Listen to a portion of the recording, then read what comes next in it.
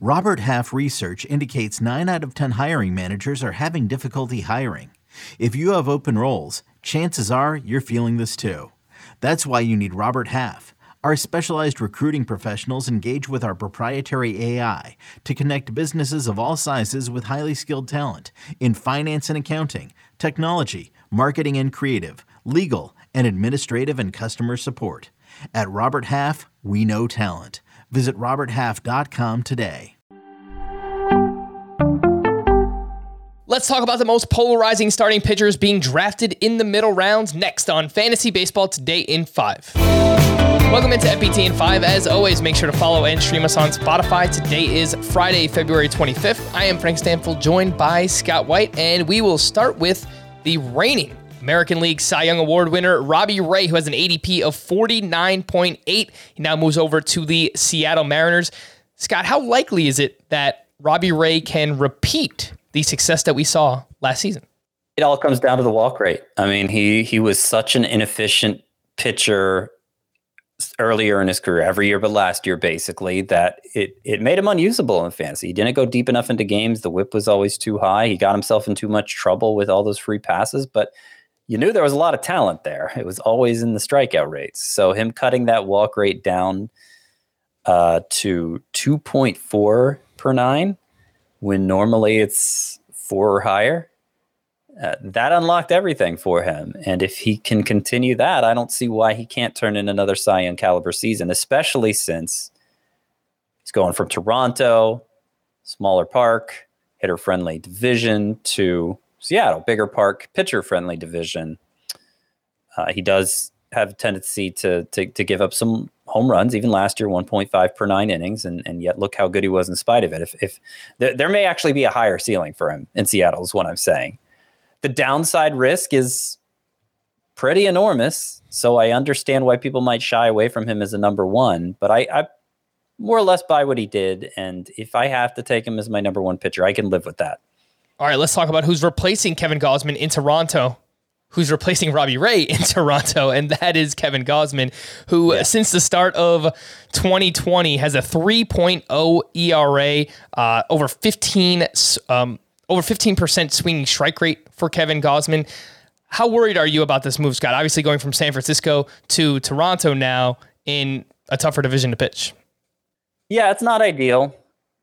It's not. And it does give me a little bit of pause, but I think he's being downgraded too much because, I mean, he was legitimately an ace, and even if his ERA rises to mid threes, I mean, at that point you're talking about Lucas Giolito basically, and Kevin Gausman's going quite a bit later than that. I'm not as sold on him as I am Robbie Ray because in addition to the negative park shift, he had a 4.42 ERA in the second half compared to 1.73 in the first half. He depends so much on a splitter, a pitch that's difficult to get a feel for, that I wonder if there's some threat of regression just because of that. But he's going a lot later than Robbie Ray, at least a couple rounds later than Robbie Ray. So there's, I don't have to buy into him to the same extent I do Robbie Ray. All right, going even later than Kevin Gausman, about 40 picks later, Blake Snell with an ADP of 105.8. From the start of 2019 through July of last year, Blake Snell had a 4.48 ERA and a 1.38 whip. It's what happened next for Blake Snell that has you intrigued in drafting him, Scotty. Yes, it does. I mean, I was to the point where I was basically dropping Robbie Ray because in addition to having a bloated ERA, and he was averaging like 4.5 innings per start. He was useless and had underwhelmed the previous 2 years before. But yeah, that 7-start stretch to end 8-start stretch actually to end last season was so impressive. 4 of the starts he went 7 innings or more, double-digit strikeouts in each of them. We weren't seeing him go 7 innings ever, and he was doing it consistently. And he made the simple change of throwing his best pitches more and his worst pitches less. It's something so many pitchers have done to take a big step in their careers, and it seemed to unlock Snell's potential, which we of course knew was there. I mean, he won the Cy Young Award in 2018. It was just so long. It had been so long since he showed us the ability to perform at that high level consistently. I wish we could have seen more from him. Groin injury into the season. So, it is an awful lot. I am putting an awful lot on a small sample size, but I think as late as he's going, it's the latest he's gone since before that Cy Young season. So I think it's worth the gamble.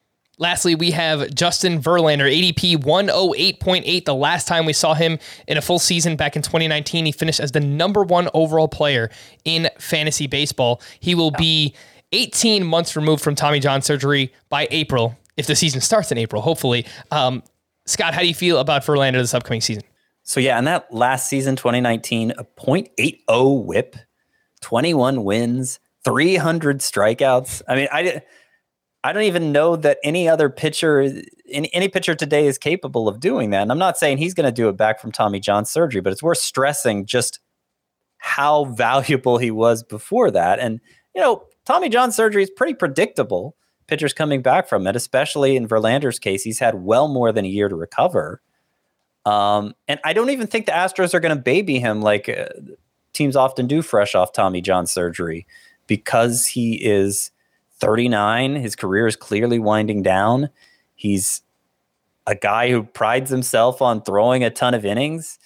Like, I don't know that either they or he needs to leave anything in the tank. I think he's going to go out there and take the ball as often as he can, and just based on the track record of Tommy John surgery, dominate. So at this price, outside the top 30 pitchers, give me all the Verlander I can handle.